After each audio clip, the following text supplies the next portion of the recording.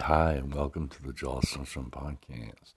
It's the middle of the night right now, and it's almost 10 to 1 in the morning. And so here's Canada, the United States, and Mexico. I would like you to engage in a fun activity. Think about all the possibilities of Canada, the US, and Mexico would unite as one country. It would be the largest country in the world geographically, and the second in population. Ceci est un appel décisif à la luxure géographique. It would be the first superpower in the world militarily, economically, culturally. Mexico City would be the biggest and New York the second.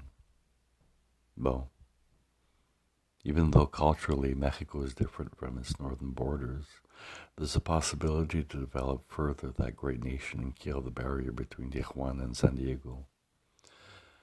Even the name of the American city is Spanish. There are millions of Mexicans in the U.S. Even historically, the West was Mexican. What an economy we would have. The minerals of Canada could be easily reached by the developing technology of America without forgetting the ones of the land of the dead.